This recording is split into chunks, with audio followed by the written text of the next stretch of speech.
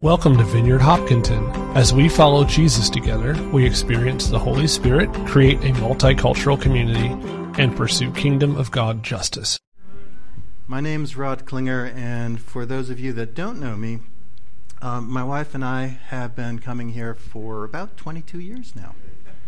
When we moved to Massachusetts in 2000, we were looking for churches and stumbled on the Vineyard, and it place is so welcoming and so loving that we've just never gone anywhere else, and we're happy with that. We love you guys as well. It's a delight to be talking with you this morning. You'll notice I'm not quite as free as Stephen and Sarah. I'm going to probably hold this paper a lot, and don't worry about that. It's my crutch, right? Stephen preached last week from Galatians 5 about the kind of fruit that we bear. He said that growing in Jesus requires intentionality. If you compare our relationship with Jesus to a garden, you might say that it requires pruning and watering and weeding. It requires deliberate effort. I want to build a little bit on that theme today. As I thought about what I wanted to say to you, I figured that I would start out with our garden. This is one of the gardens in our backyard.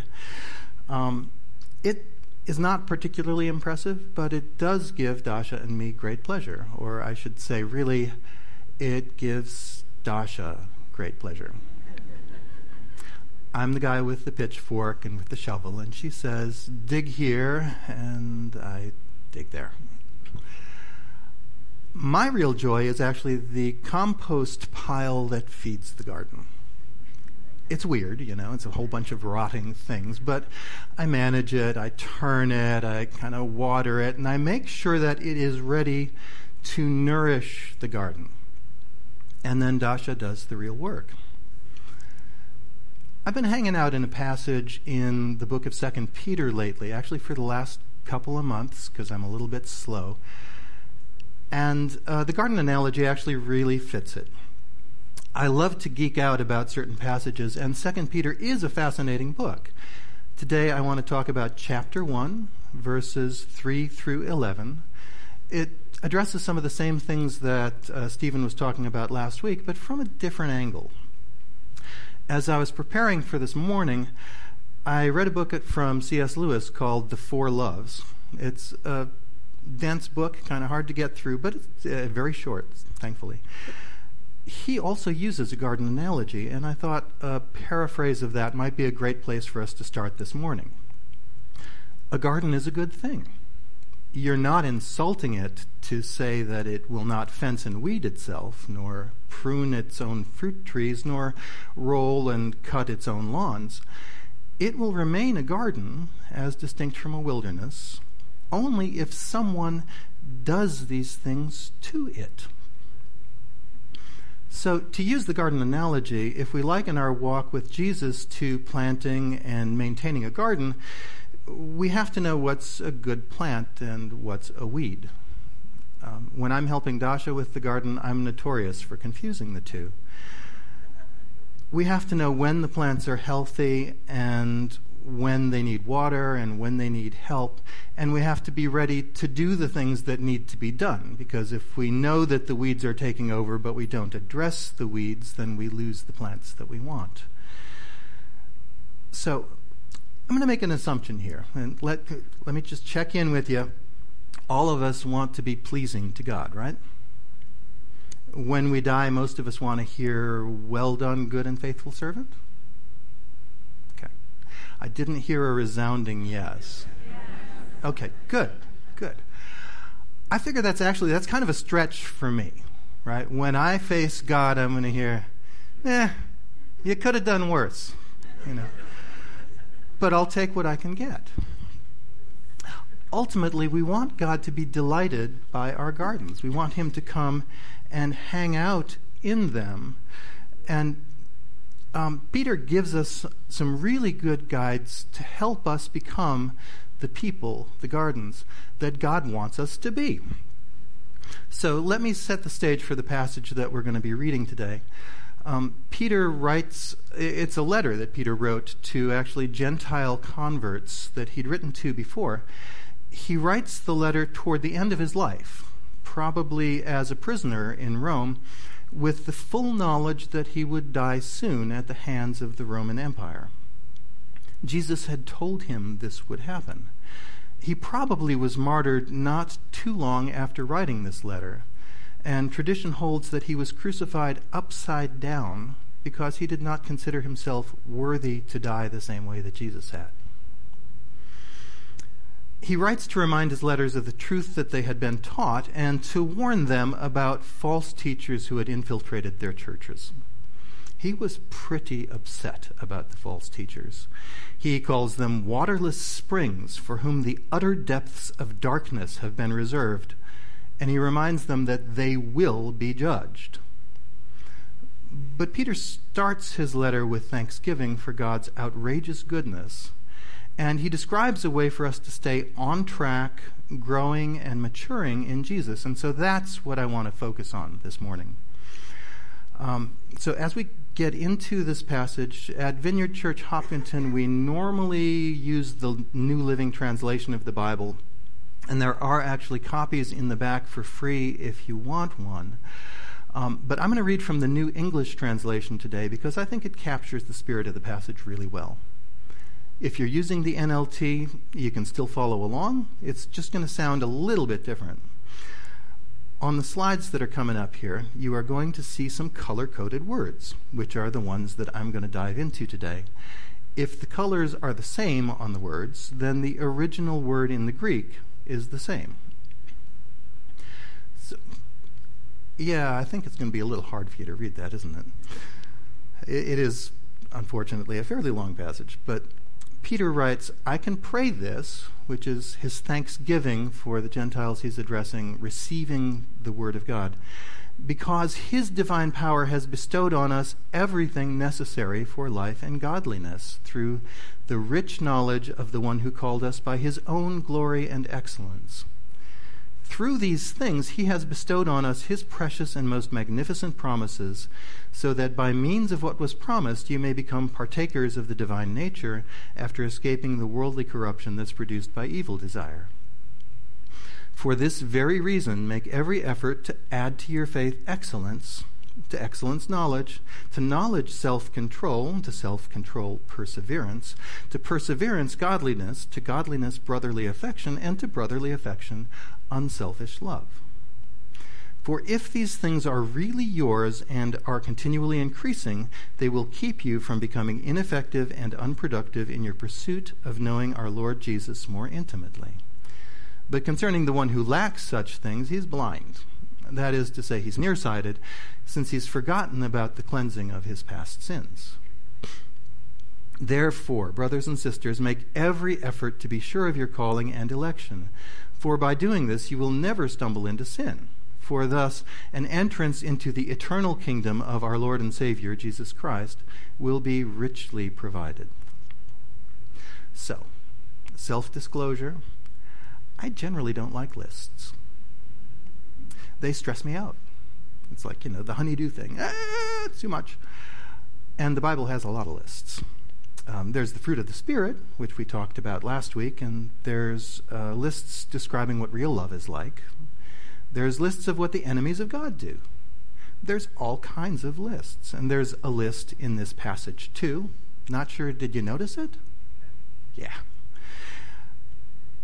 At first glance, it's a list of things we should pile up on our faith to make us acceptable to God, right? Now, let me just check in with you. Does anybody else get stressed out by these kinds of lists? Oh, I hear some nervous chuckles. Okay, good. That's good. If you read it straight out, it looks like you should do something like this. Right? You have faith, and on faith you pile excellence, and on excellence you pile knowledge, then self-control, then perseverance, then godliness, then brotherly affection, and love. You do it layer by layer, and once you've got that faith thing down, well, yeah, you can go on to the excellence from there, right? Or maybe you look at it like this. Love, oh, Tracy, you need that slide. There you go. Love is the luscious chocolate scoop on top. But you're never really going to get there unless you either cheat and just put the chocolate directly on the cone, or if you put all of those layers in between, right? But Peter's list is actually a little bit different.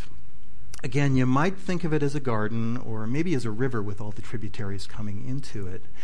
Peter starts out by saying that he can give thanks because God in his divine power has already given us everything that we need for life and godliness because we know Jesus, who called us by his own glory and excellence. It's not something that we cooked up. It's not something we earned. We don't have to find God and be good enough for him. He called us because he wanted to. That part's done. We don't need to stress out about it. We all got the invite, and God throws a really terrific party. We just have to show up. Now, God gave us the promise of his presence in our lives and of eternal life with him because he wanted to. As we focus on him, we get to really experience God. One of his greatest promises is that because of Jesus, the Holy Spirit comes and dwells in us, and as a result, we get to partake of his divine nature. So Peter writes, because of all of this, we should make every effort to add to our faith all of these things. There's a few things worth digging into here. First, that phrase, add to, stresses me out.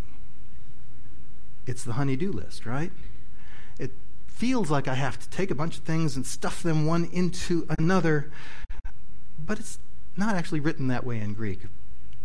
In the Greek, it actually means, in your faith, lavishly supply. The word that's translated add or supplement is actually a term from ancient Greek theater productions where it was an honor for a benefactor, some citizen, to lavishly supply everything that the chorus needed for this production so that they could come marching in, singing, dancing, and all of this stuff. The word came to mean a generous and costly cooperation. And that's kind of what we're doing here, right? We are lavishly, generously cooperating with God to nurture these things in our life. And we should be very deliberate in going after them. Now next, faith is kind of assumed. If you go back to the garden analogy, faith could be the rich and the fertile soil into which all of the virtues can grow. And without faith, it's impossible to please God. That's written in the book of Hebrews, because God wants to have relationship with you, and it's pretty hard to have relationship if you don't believe he's there, or if you believe he's out to get you. For instance, my marriage would be pretty rocky if I didn't believe that Dasha was there. But faith isn't actually something you have to drum up, and it's not something you have to shut off your brain to get. Faith is super powerful. Jesus says if you have the tiniest seed of faith, teeny tiny thing, you can do amazing things. Now, for some of you, that tiny seed might just be saying, "Oh Lord, increase my faith." Do you know it actually takes faith to pray that prayer? That's something his disciples did, the ones that were with him day in and day out. "Oh Lord, increase our faith." And it's a prayer he actually loves to answer. So don't be afraid to pray that one. Just make room for him and invite him into that room. Don't try to dictate how he shows up. "Lord, if this isn't done the way I want it to be, it's not you and you don't exist." Don't try to do that. But don't be surprised when he does show up. In verse 1, Peter addresses the letter to those who have received a faith as precious as ours. They didn't earn it. It was a gift from God. So, according to Peter, in our faith, which could be as small as a little mustard seed, we should lavishly cooperate with God to build a few things into our lives.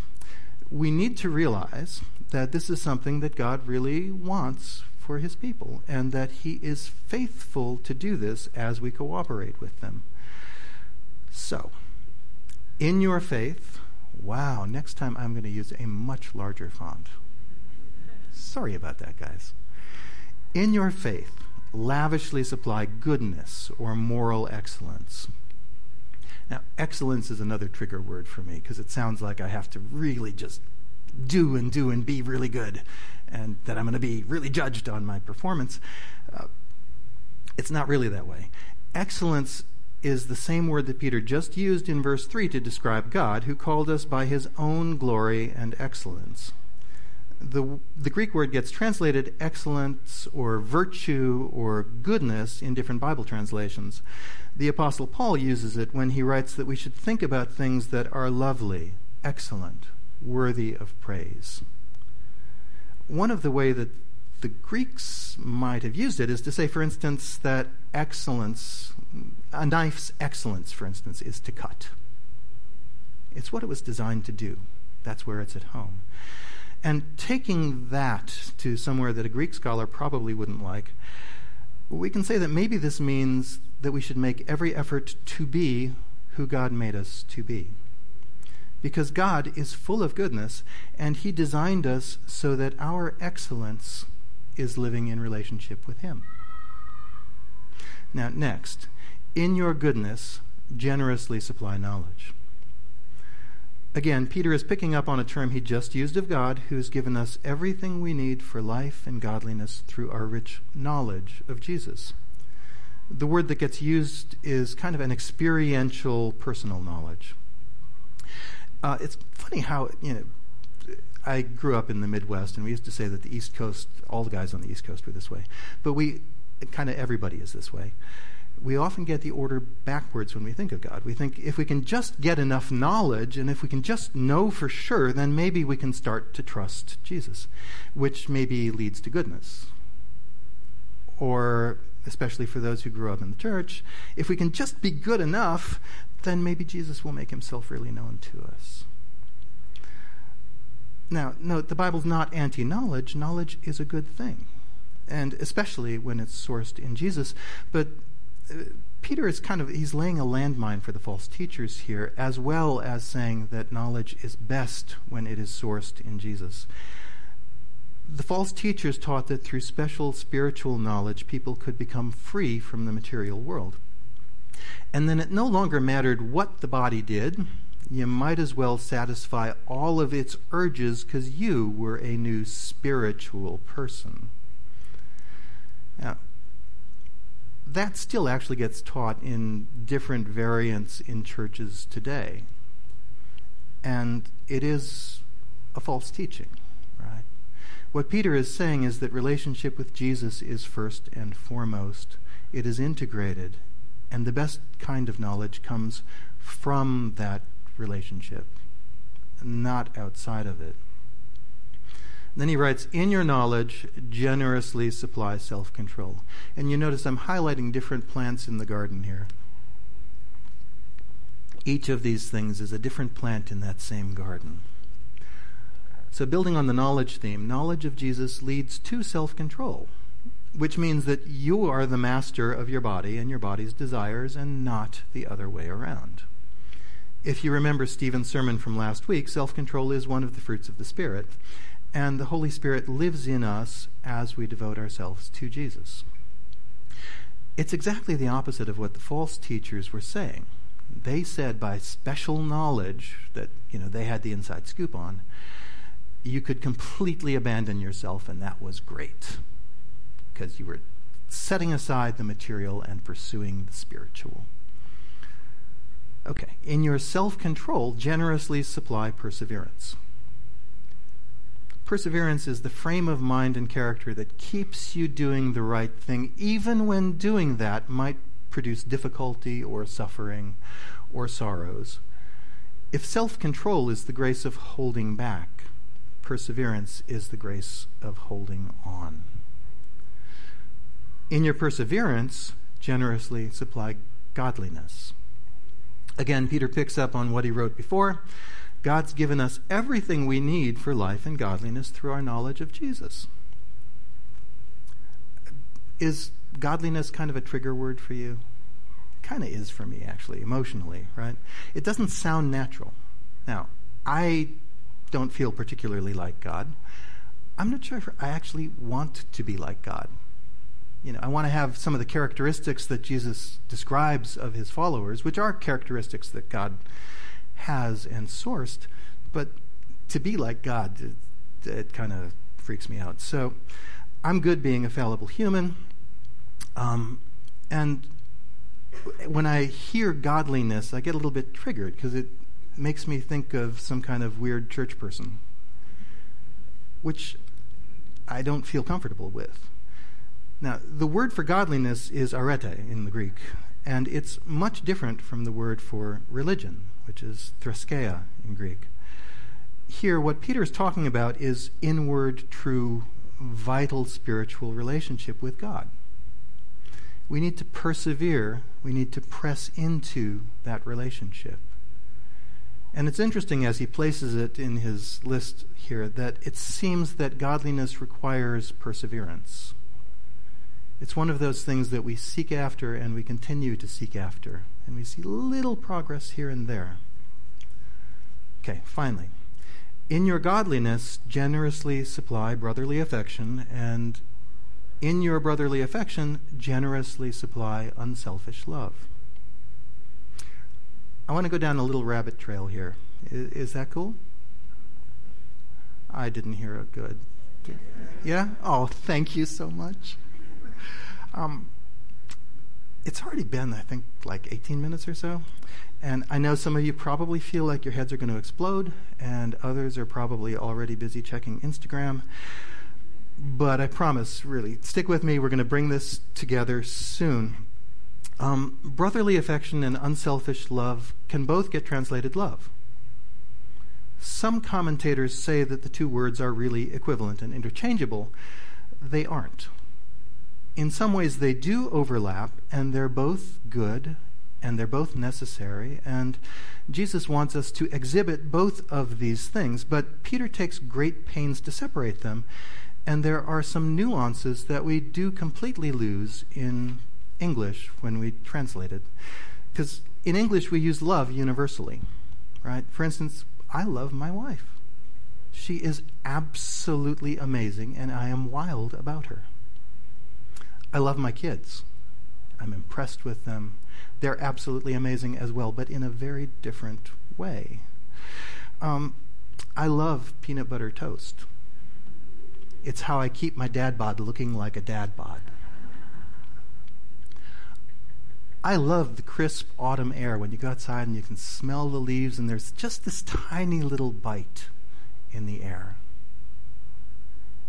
And I just say I love these things, and you kind of understand where I'm coming from, right? If I was in Greek, I might use different words to describe these different aspects of love. And there are a couple that get used in the Bible. The first one is, Peter uses in this passage, is Philadelphia, like the city in Pennsylvania. The city of brotherly love, right? It's closely related to the Greek verb phileo. It's friendship. It's affection. It's a we're all in this together kind of love. It's a good thing. The word that gets translated for unselfish love is agape in Greek, and I'm sure most of you have heard somebody talk about agape. It's a word that was emphasized a lot in Jesus' teachings and in the early church. It's how God is described. God is agape. It's the self-sacrificing love that wants the other's highest good, even when it comes at a high cost to yourself. It means to prefer the other, even over yourself.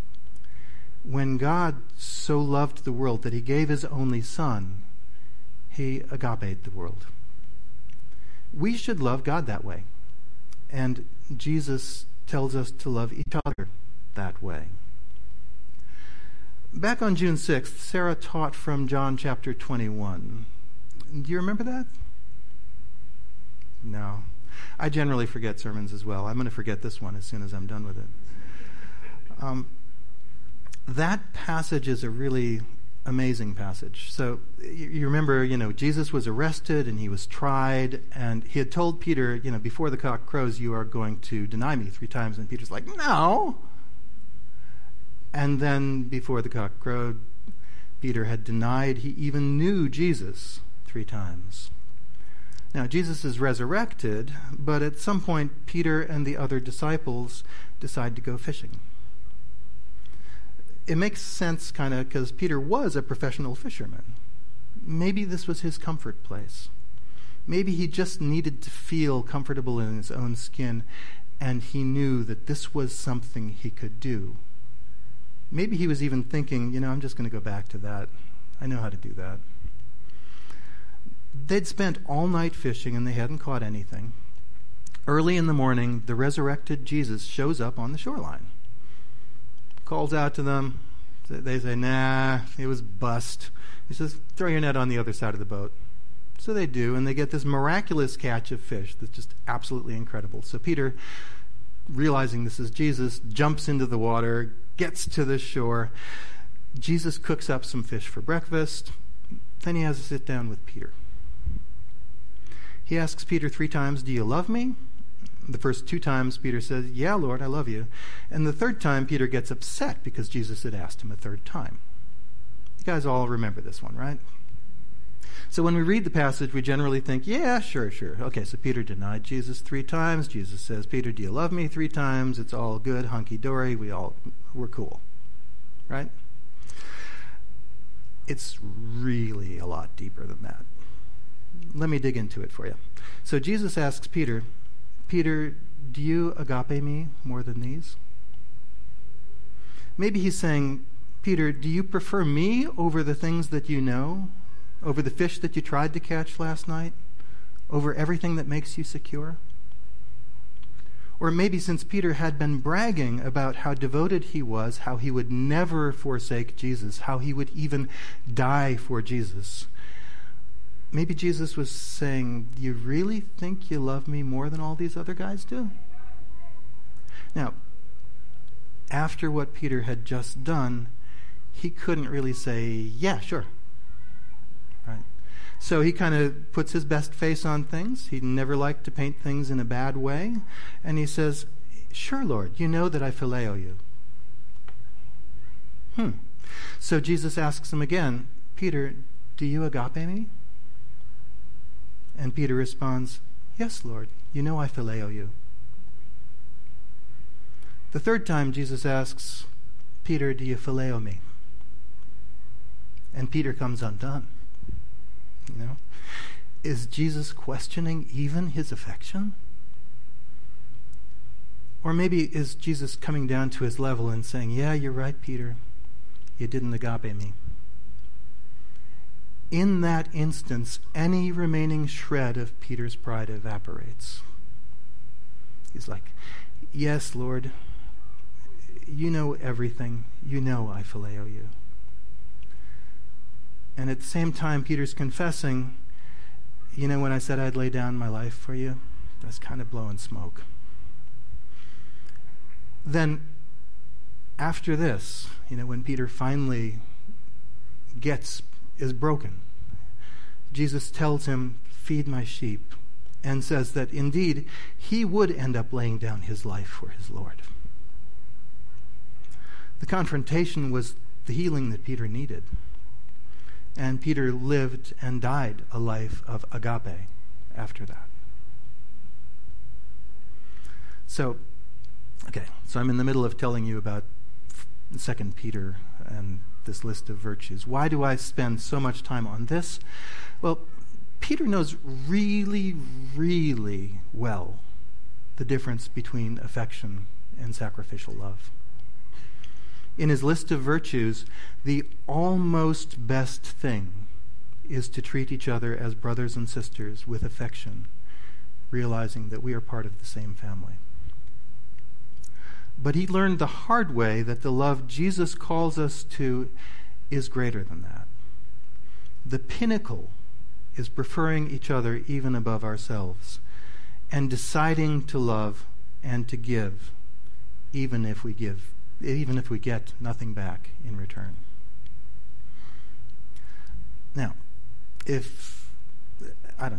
let's just spend a minute here in prayer. Lord Jesus, we want your agape. Holy Spirit, we want to live as the people of love and to show that to the broken world around us and to each other. Lord, would you come and do that in our midst, here in this place, even today? So, if you are sitting there and you're asking yourself, okay, so how do I get into this agape thing?